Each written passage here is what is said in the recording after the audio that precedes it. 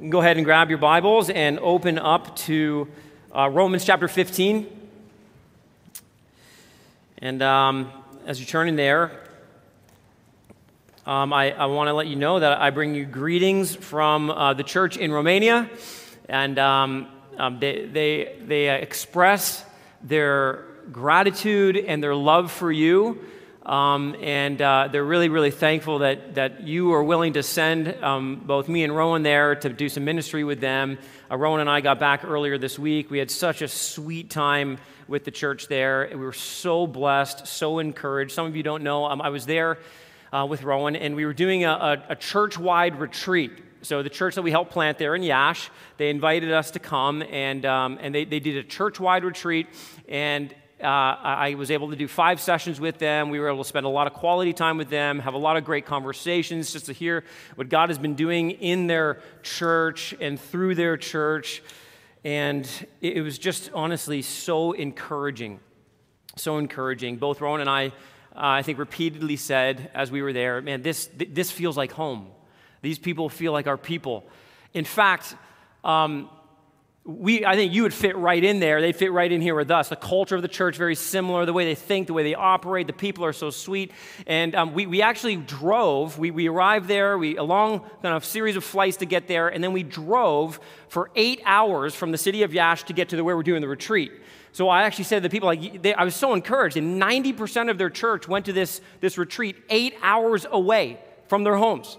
And I said, if you are willing to drive this far, you might as well just get on a plane and come to Canada next time. And they said they would, if we would pay for it. So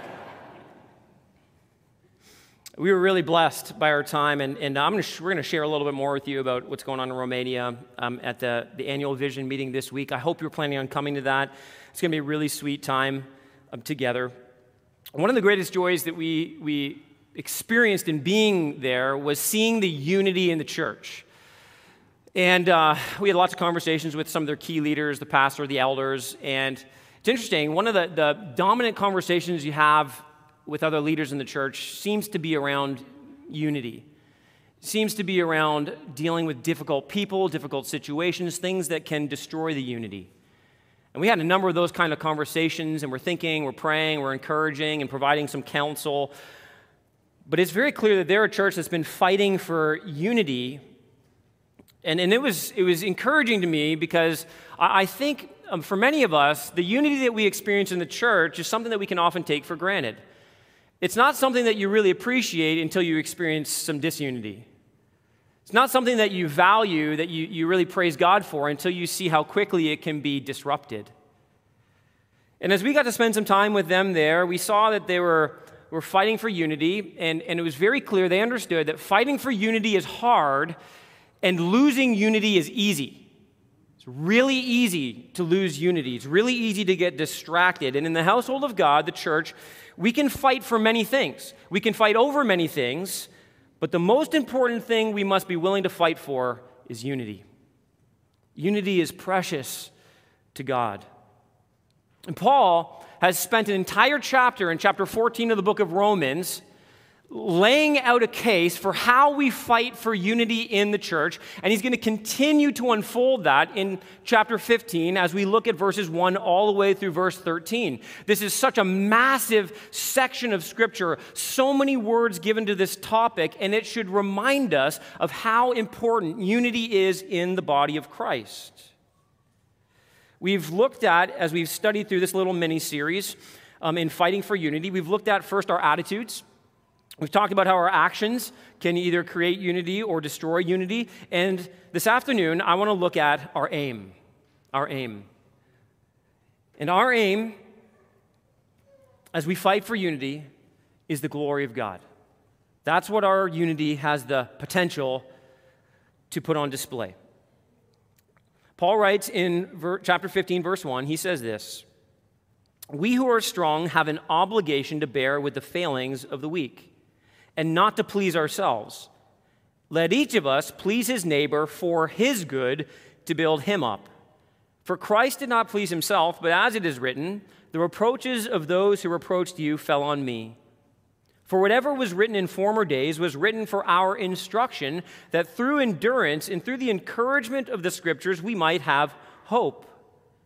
May the God of endurance and encouragement grant you to live in such harmony with one another, in accord with Christ Jesus, that together you may with one voice glorify the God and Father of our Lord Jesus Christ.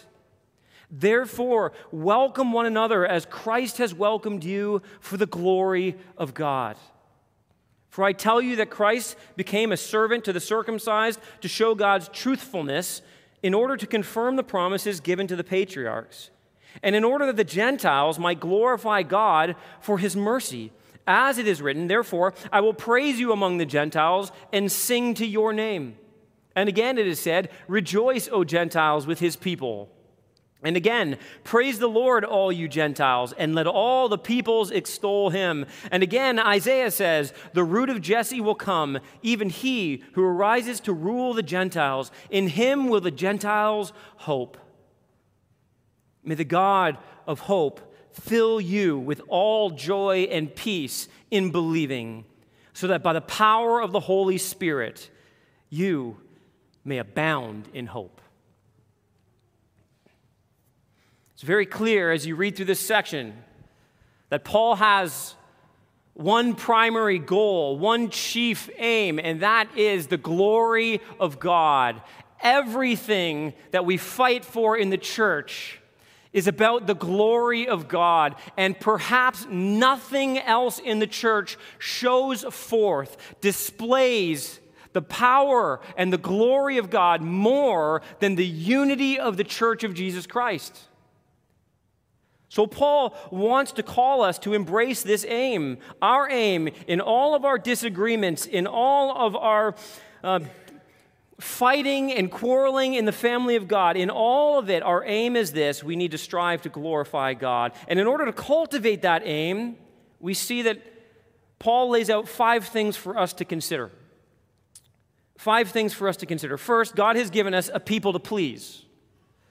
Verse 1 and 2, it's very clear.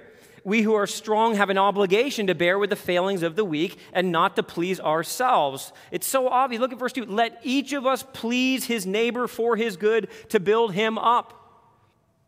So he shapes our perspective by telling us how we're supposed to operate in the family of God. And the call here is to please others, not ourselves. And I want you to notice that this call is directed primarily to those he calls the strong. Now, we've looked at the passages before this in chapter 14, and we see that Paul has laid out two categories of people in the family of God. There's the strong and the weak. And in this case, what he's trying to describe are strong people. That is, people who have a broader, more biblical understandings of their freedoms in Christ. The weak are those who are likely coming out of a Jewish background who don't quite understand the freedom they have in Christ, and so they're still practicing certain customs and traditions that align more with the Jewish faith.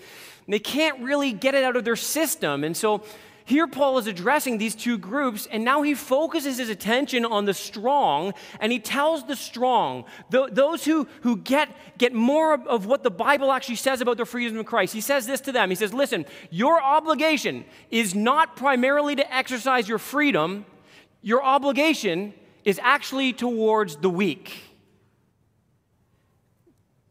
Your obligation is not to please yourself by exercising your freedom. That's not the primary goal in the kingdom of God, eating and drinking and doing whatever you're free to do in Christ.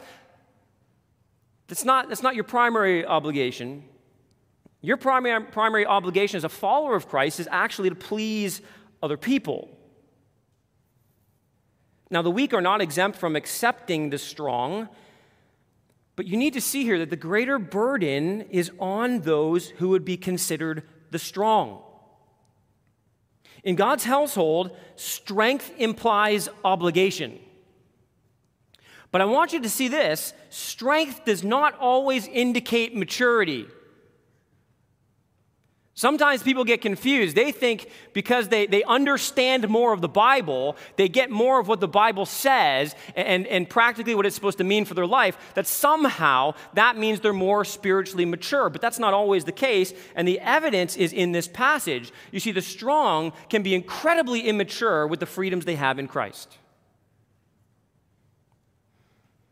An unwillingness to forego our rights for others indicates, listen, that even though we may be right, we're actually wrong. We're selfish, proud, and immature. The strong must bear with the failings of the weak. And here's why this is so hard when we hear something like this, because we know from this passage and the ones in chapter 14 that the strong are actually objectively right. They're the ones who have the right understanding of the Bible. And Paul does not want the weak here to remain weak forever. This is why this is challenging. So you have the strong who are actually right in what they believe, what they know to be true, and he knows that the weak can't stay weak. This is helpful. Some of you may be a little weaker in your understanding of scriptures. You may not know the freedoms that you have in Christ. And one of the things you need to hear, as much as this is addressed to the strong, what the weak need to hear is this: God is not content to leave you in your weakness. He doesn't want you to stay spiritually weak. He wants you to have a fuller, more robust understanding of the Word of God. He wants your oversensitive consciences to be realigned to the truth of God's Word. But the strong, you have a part to play in this. He doesn't say that you just have to tolerate them. He certainly doesn't say that you get to ignore them. But he also says you need to be careful that you're not becoming so self-centered, so self-focused, that your supreme desire is to please yourself. You see, the weak will change only through loving and patient instruction. Some of us are strong in this room. By the way, that's not a bad thing. Paul identifies himself as being strong. Some of us in here, we know what we believe. We know why we believe it. We have some very clear understandings of the scriptures, but we need to hear this. Some of us in this room are wrong in how we handle the areas in which we are right. And if that's what you're inclined to do, then you're actually wrong. You're wrong because you're sinning against your brother and sister in Christ. You're wrong because you're trampling on their consciences. You're wrong because you may be forcing them to do things that their conscience is not allowing them to do. By the way, it's worth noting that it is the desire to please self that causes most of the problems in our lives, okay? This one's for free. This is one of the most important lessons you can learn in your life, in your marriage, in your home. If you're a kid with your siblings, we have this conversation all the time in our home, right? The source of all of your fights. Do you realize this? All the tension you experience in your relationships. Every fight you have in your home, whether it's with a sibling, whether it's with a parent, whether it's with a spouse, I don't care who it is. It all boils down to your sinful, selfish desires. Do you realize that? That's James chapter 4. Why do you fight and quarrel? You ever ask that question of yourself? Why do we fight and quarrel? And then you come up with some dumb excuse or dumb reason. The biblical answer is this: you have sinful desires that are at war within you. And when you don't get what you want to know what you do? You murder, you hate, you fight, you hurt. And by the way, you don't have what you want because you don't ask. And when you do ask, you don't ask with the right motives. This is what James says. You see, you ask for selfish reasons. Just the next time you get into a fight with somebody, just pause and repent to both God and them and say, I'm sorry, I'm being so selfish. I'll tell you, right now, you'll resolve so many issues in your life if you just see how selfish your heart really is. The tendency that you have to drift into this self-centered, selfish kind of thinking. We strive to promote or preserve our own interests. But again, look at the aim here. Instead of seeking to please ourselves, look at what the Christian is called to do. Let each of us please his neighbor, and look at the reason: for his good, to build him up. For his good, to build him up. The strong have an obligation to help strengthen the weak, to do what's in their best interest, to help them flourish and thrive. We are an others-oriented people. And that's so contrary to the world around us, which is one of the reasons why we stick out in this world. I don't know if any of you have heard the name Eliud Kipchoge. Probably not. He's a runner. He's one of the greatest, he is the greatest marathoner ever to have lived and raced. He's still competing today. And in 2019, he actually set out to break the world record for the marathon. And it's one of those standards, like the 4-minute mile. Like 100 years ago, the 4-minute mile, nobody thought anybody was going to break the 4-minute mile until Roger Bannister did it. And in 2019, the benchmark was, can somebody possibly get under the 2-hour mark for the marathon, which is just a staggering speed. And this guy, he actually broke the world record in 2019. He ran 1 hour, 59 minutes, and 40 seconds. Isn't that incredible? It's just ridiculous speed. Roger Bannister, he broke the 4-minute mile. He ran 3:59. This guy ran 26 miles. Each mile, the average pace was 4 minutes and 35 seconds. But here's what you might not know. In order to do this, it took a team of 43 other professional runners. 43 of the world's best runners, most elite runners. And they cycled in and out, pacing this guy in order to help him maintain his pace, kind of cut through the wind, protect him from the elements. And you see what I'm saying to you? He wasn't able to succeed and flourish and cross that threshold without the help of a whole team of people who were in it for him, who were willing to sacrifice their own glory, their own pride, their own interests for the interest of another. And this is the exact picture that we have in the Bible for followers of Jesus Christ. As a family, we are in it not to please ourselves. We're in it for the good of others, for what helps them. And next, he gives us a pattern to follow. And this is fascinating. In verses 3 and 4, he does something that he hasn't done yet in this letter. He holds up the example of Christ to enforce his argument. One commentator put it like this. He said, Paul seems to take a doctrinal sledgehammer to crack a behavioral nut. He's pointing out, he's like, it seems disproportionate. Why would you pull out a sledgehammer to crack a nut? But here's what you're not seeing. What you need to see is that what he's saying is this. Paul believes the unity of the church is so important. He has waited and waited. He could have brought the gospel in its full force and a number of times before this, but he waits to this very moment to uphold Jesus Christ and the cross of Jesus Christ as the supreme example for what it looks like to sacrifice everything in order to serve others. Isn't that awesome? Here's what he says. For Christ did not please himself, but as it is written, the reproaches of those who reproached you fell on me. For whatever was written in former days was written for our instruction, that through endurance and through the encouragement of the Scriptures we might have hope. To say that Christ did not please himself is one of the greatest understatements of the Bible. Though Christ, existed in indescribable glory from all eternity and was always rejoicing in the fellowship of the Godhead, Father, Son, and Holy Spirit, in perfect unity, in perfect holiness, in perfect joy, he left all of that for the sake of lost humanity. In John 6:38, Jesus says, "For I have come down from heaven not to do my will, but to do the will of him who sent me." And here what he does is he quotes from Psalm 69, verse 9. It's one of the most often quoted psalms in the New Testament. And he holds it up to show us that the psalmist was actually speaking of Jesus. That psalm was ultimately pointing us to the reproach that Jesus himself would suffer. All of the hatred and the ugliness of human hostility toward God fell upon him.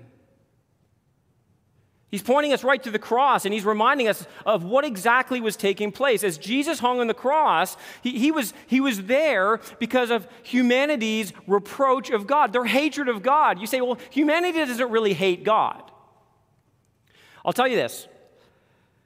Humanity loves the gods they create in their own image. That's the God that humanity loves. But humanity, apart from the grace of God, hates the God of the Scriptures. They hate the God who says, as Paul has been laying out in Romans, they hate the God who says, you are a wicked, evil sinner. They hate that God. They hate the God who comes alongside and crushes their self-esteem, who says that you can do nothing of any spiritual value, that you are so far from being good, that you're not deserving of God's grace, that you deserve hell, and you deserve God's wrath for all eternity. They hate that God, and they hate the God that says, you can't do anything, I need to do it for you, because listen, humanity they love the praise of man, they love to be responsible for their own salvation. Most people in the world have concocted an idea of God that allows them to climb their way to God so that they get to be the hero of the story. But Jesus says this, at the cross, what we see is that the reproach, all that hatred of the true God of the Bible, it falls on Jesus. He takes it all.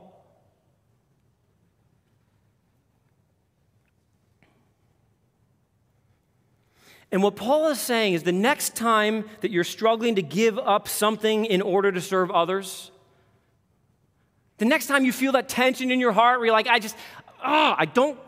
they don't deserve it. What about what I want to do? What about what's best for me and my time and my schedule and my life? The next time you feel that tension in your heart, you know what Paul says to do? He says, I want you to pause and I want you to look at Jesus. I want you to look at the cross. This is eminently practical right now, okay? This is one of the most practical things you can do in your life is learn to preach the gospel to your own heart.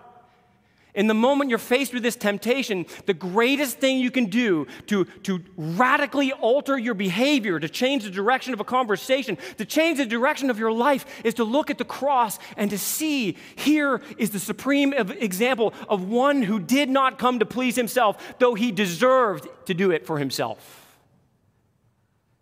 Just look at the cross. I mean, it's just, the more you think about the cross, the more staggering it is.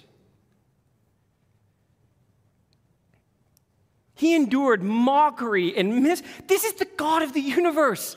This is mind-blowing. The God who spoke creation into existence, who lived in eternal glory. He comes down, wraps himself in flesh, and then he endures the mockery, the slander, the abuse, and the scorn of the very people he came to save. And when you think about that, I used to have one of these bracelets. Anybody else? Please tell me I'm not alone. In high school, WWJD. Remember those bracelets? I had one of those, okay? Wasn't ashamed. It was red. I loved it. And as Christians, we often want to think, like, what would Jesus do in this situation? Which is not bad, by the way, but you want to know what we need to get better at? We need a WDJD. What did Jesus do? You see, because all of our behavior, all of our actions, they're reoriented and adjusted as we think about what Jesus has already done for us. And that's what allows us to begin to live the way Jesus actually lived, to do what he did. Jesus denied himself and suffered for his people, even when he could have called down a legion of angels. The church father John Chrysostom said he possessed the power not to suffer what he did suffer. He gave up all of himself in order to serve all of us when none of us deserved anything from him. And Paul says to us, listen, he says, that's the pattern. That's the pattern for you. That's how you're supposed to live your life. And so when we think about all of our minor sacrifices, our small inconveniences in light of the cross, it's kind of like going to a spiritual chiropractor. It's intended to take everything that's kind of out of joint and to realign it all so that we can now begin to live like Jesus. You know, at the end of our service, we're not there yet, so don't get your hopes up. Thought I'd qualify. We're going to celebrate the Lord's Supper. And I came across this quote that's just been stirring in my mind all week that relates to this passage and to the Lord's Supper. Here's what this author wrote. He said this: "Could the whip and the nails and the weight of all our sin please any man? Whenever we crush the bread of communion between our teeth and swallow the cup of his blood, we cannot escape the fact that he did not please himself." Every time we hold this in our hands, every time we celebrate the Lord's Supper, every time we sing the gospel, every time we hear the gospel, we are being reminded Jesus chose not to please himself. And he did it in order to serve us. He did it for our good. And for Paul, the fact that Christ did not please himself has everything to do with our deferring to one another for the sake of Christian unity. And look at how he refers to the Old Testament scriptures here to strengthen his point in verse 4. Again, he's just quoted from the Old Testament, and he's wanting us to see that all of the Bible is telling us the same thing. All of the Bible presents to us this same pattern because all of the Bible is pointing us to Jesus. It says, whatever was written in former days was written for our instruction, that through endurance and through the encouragement of the scriptures we might have hope. And he's teaching us here some things about how we are supposed to read the scriptures. And what he's referring to is the Old Testament primarily. And so I think there's just a really few quick points I want to make to help us understand how to read the Old Testament, okay? First, I want you to see this, that Paul has a Christocentric view of Scripture, okay? In Paul's mind, everything is pointing to Jesus and it's fulfilled in Jesus. Every part of the scripture. This is what Jesus said in Luke chapter 24. It's all pointing to him, and it's primarily, listen, a lot of the text about Jesus, the coming Messiah, are pointing to the reality of his own suffering and then glory. I want you to see this too. Paul's pointing out that he has a comprehensive view of Scripture. Whatever was written, in other words, all of it has ultimate value that's found in Jesus Christ. All of it is for our good. All of it serves a purpose. And notice this lastly, he has a constructive view of Scripture. In other words, it has value for us today. Today, as we read the Old Testament scriptures, it has value for us because it keeps pointing us to Jesus. It keeps perpetuating the patterns that we are supposed to embody in our lives.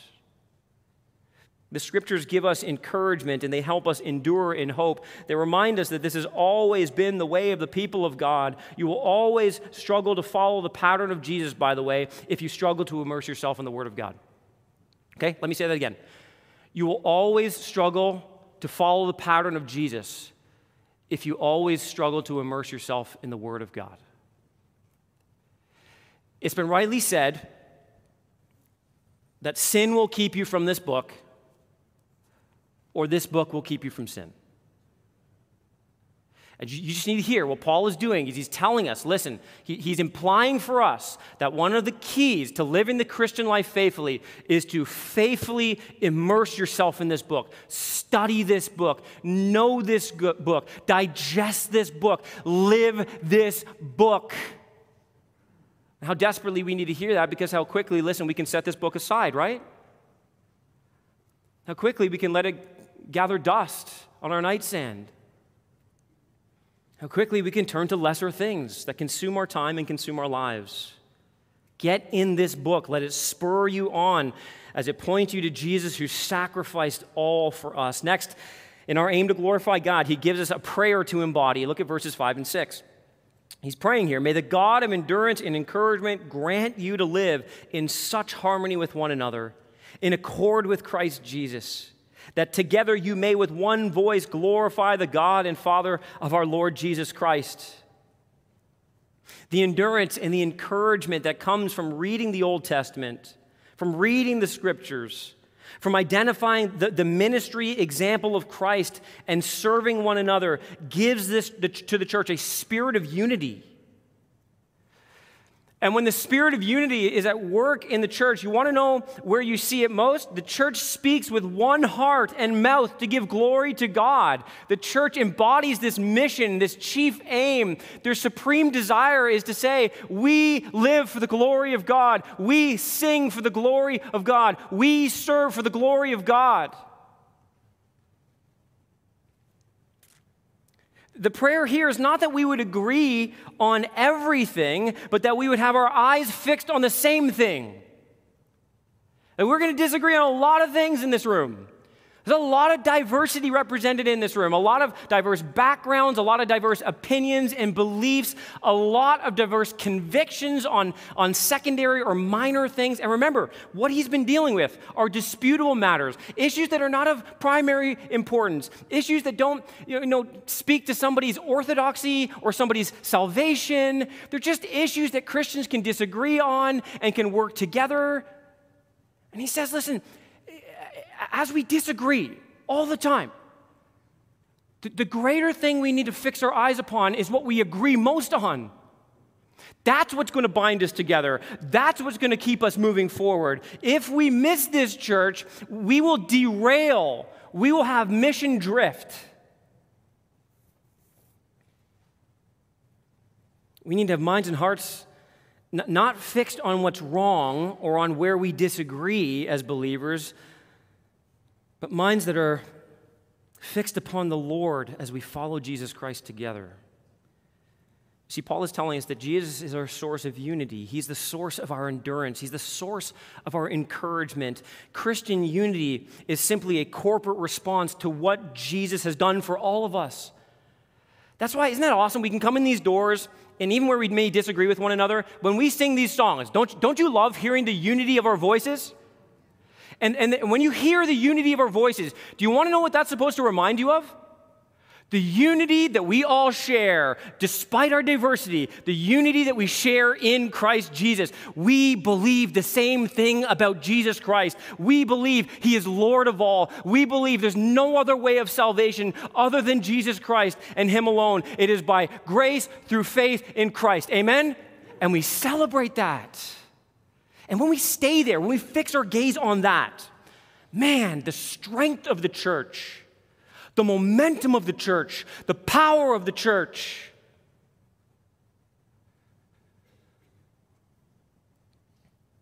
But it's really easy to slip into critique mode in the church, isn't it? Some of us are better at this than others. It's very easy, especially if you're coming from another church context, to say, oh man, I wish they did it like this. Oh man, why don't they have this ministry? Why do they have these expectations? Why do they do it like, it's very easy to get into this critique mode. And most of us, sadly, by nature, are nitpickers. We just are. We're complainers and criticizers. Now just listen, as a qualifier, there is a place for healthy, loving criticism in the church. Of course we want to grow. Of course we want to do better and we want to minister better. But listen, criticizing is not a spiritual gift, okay? It's just not. Criticism tends to destroy unity and distract from our aim. You're like, okay, maybe you're saying, okay, I'm the critical person. I wrestle with being critical all the time, and I'm right about a lot of things. People need to know.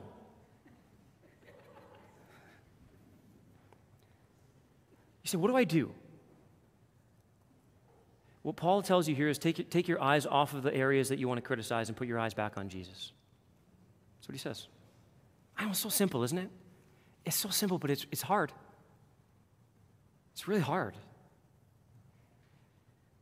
This is what Paul says over and over again in the scriptures. Be of the same mind. He doesn't say you got to agree on everything. He says, be of the same mind, love Jesus, glorify Jesus, strive to honor Jesus. And if that's your attitude, if that's your mindset, it's not going to matter what you disagree on and all these little tertiary things. It's not going to matter. It's not going to matter at all. And in verse 6, Paul expresses this deep desire for unity in our praise. I mean, he's praying for a unified worship. Our worship will not be what it is meant to be without unity. Do you realize that? It is not pleasing to God when we are not unified. We can come and sing all the right words. We can sing even with the right volume. We can clap our hands and raise our hands. We can close our eyes. We can have tears coming down our face. But if we don't have unity in the family of God, our praise is not acceptable and pleasing to the Lord. It's not. It's hypocritical. I mean, think about an orchestra where each instrument is playing in its own key. Every instrument is making a noise, but it is far from beautiful. It is far from pleasing to the ear. And the beauty in our praise comes from a unity where we're all playing or singing in the same spiritual key. And the spiritual key is this desire to glorify God in every area of our lives, especially in our relationships with one another. John Calvin said, the unity of his servants is so much esteemed by God that he will not have his glory sounded forth amidst discords and contentions. It's like Psalm 133, how beautiful is our worship when we worship together in unity. Our unity is more than just about our own good. It is always about God's glory. Which is why in the Sermon on the Mount, this is why we have passages like when you come into the house of God and you bring a gift to the altar, but you know your brother has something against you, what does he say? You know what he says? Leave your gift at the altar, go and be reconciled to your brother, and then come back and offer me your worship. You see what he's saying? Your heart matters. Your unity matters. Jesus died to unify a people, and so where we will foster contention and discord, he's saying you can't worship like that. You're not allowed. And some of us need to hear this today because, listen, some of us have fractured relations. In a room this size, some of us have actually got fractured relationships with one another in this room. Some of you have been harboring bitterness and resentment. Some of you have hurt other people in this room, and it's never been fully reconciled. And you've been letting it linger and sit for days, weeks, months, maybe some of you years or even decades, and God is saying, like, enough is enough. You want to please me? You want to bring glory to me? You my child? Are you a child of God, church? You want to please God, church? You want to bring glory to Him? Then be quick to reconcile with one another. Be quick. As much, Paul already said this in Romans chapter 12, as much as it depends upon you, be at peace with all men. Sometimes you're going to get to a place where you've done everything you can. But listen, get to the place where you've done everything you can. It's so pleasing to God, the unity in the church. Which is why, in our aim to glorify Him, God gives us a promise to proclaim. We need to see this. Verses 7 through 12. He picks this up and he says in verse 7, therefore welcome one another as Christ has welcomed you for the glory of God. God has welcomed us with open arms. He's been so gracious to us. We need to embody that same gospel heart for others. And then he says in verse 8, for I tell you that Christ became a servant to the circumcised to show God's truthfulness in order to confirm the promises given to the patriarchs, and in order that the Gentiles might glorify God for His mercy. You see, when the strong and the weak welcome each other despite their differences, they not only follow the example of Christ, but they actually play, think about this, church, they play a practical role in the fulfillment of God's promises to the nations. He's saying something so profound here. When incompatible people welcome one another and love one another sincerely, they prove that God is doing what He promised He would do. The church is a walking billboard for the power of God, for the truthfulness of God, to display that our God is a promise-making and a promise-keeping God. You see, long ago, God made a promise to Abraham. And He promised Abraham, in effect, that He would restore all of humanity to Himself. He would begin with the nation of Israel, and Israel would have a role to play amongst the nations. They were supposed to shine forth the glory of God, to display Him to the nations. And the purpose for that was that all through the seed of Abraham, through Israel, and then through Christ, all the nations of the earth would be blessed. That God would gather from every tribe and nation and tongue people that would sing forth his praise, that would live for his glory. God is showing in the church, listen, by uniting people who are naturally not compatible with each other, that he alone is able to fix what is wrong with this world. He's going to fix all the broken relationships. He's going to fix the devastating consequences of the curse of sin. He's going to restore it all. He's going to recreate it all. He's going to reunite it all. You see, he's saying the church in the plan of God is actually displaying to the world the cosmic purposes and goal of God to restore all creation to himself. Yes, amen. This is what we get to be a part of, church.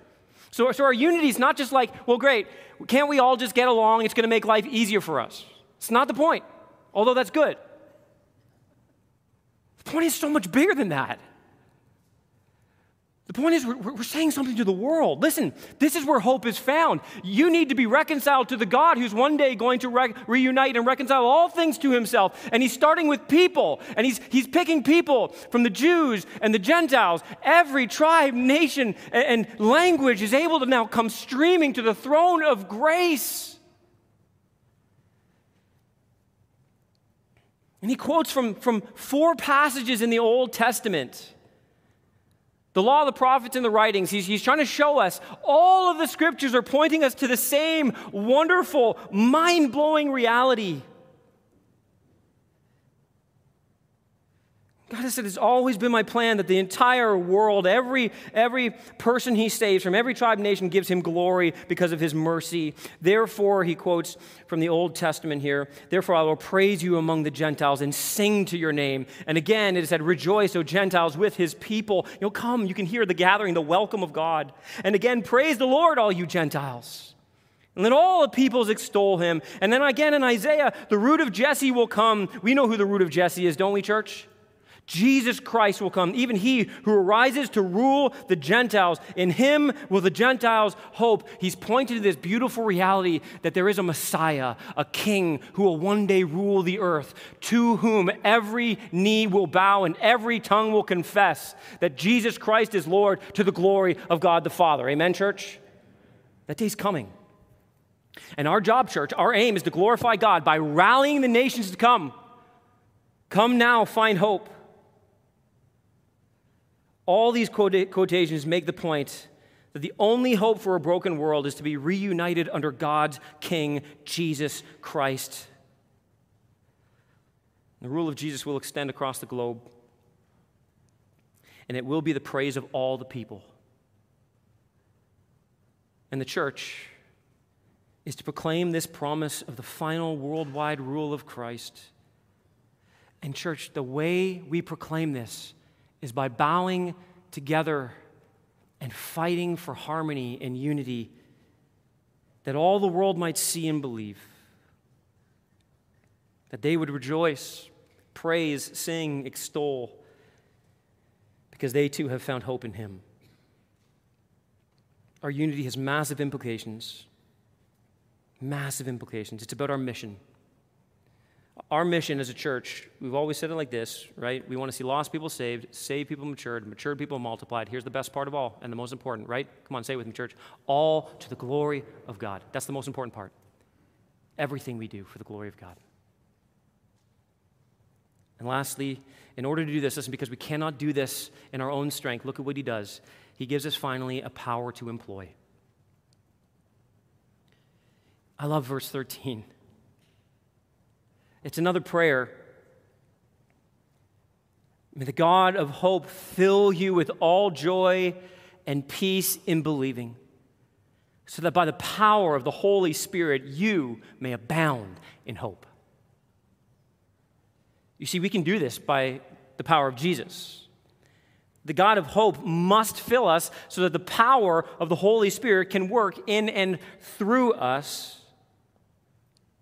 And if God is calling us to change something in our lives for the sake of Christian unity, the answer is I can't do it. The answer isn't I can't do it, I won't do it. The answer is I must do it, and I can do it through him who strengthens me. We have a hope that is designed to abound in us. We have a hope that is unshakable, church, that gives us joy and peace because we have believed upon the Lord Jesus Christ. We know the one who has conquered sin and death. We know the one who took our punishment in our place. We know the one who found us when we had no peace, we had no joy, when we were without God and without hope in this world. He found us and He made us alive in Christ Jesus. He set our foot upon the rock. He gave us bread from heaven. He gave us living water. He dwells within us and has promised that He will never leave us or forsake us, that He will be with us even to the end of the age. He has told us that He is coming again for us. For in our Father's house there are many, many rooms. And through our unity, our living in harmony as a church, the hope of God's rescue in Christ, this is the awesome news, church. It will overflow to a needy and desperate world. Do you have hope today? Jesus died so that you would have hope and that hope would be abounding, overflowing. But you only find hope when you come to the end of yourself. When you recognize that apart from Him, you can actually do nothing. That you cannot save yourself, that you cannot fix yourself, you cannot redeem yourself. And as a result, you throw yourself at the mercy of His grace. And everything you previously turned to in order to find some semblance of joy, of peace, some temporary taste of hope, all of that has to be cast aside in order to find the source of all joy, of all peace and all hope, in order to find God Himself. You see, God is the origin and the object of our hope. In other words, to become a Christian, or if you are a Christian, in order to move forward in the Christian life, you must abandon false hope. So what false hope are you holding on to today? What's that thing that you keep running back to? If I only had blank, I would be happy. If I only had blank, my life would be complete. If I only had blank, I would truly be at peace and I'd be satisfied. Whatever it is you fill in that blank with, listen, that's the thing that you need to abandon this very day to find true and lasting peace, joy, and hope in your life every day. And the way you do that is by confessing your sin and repenting.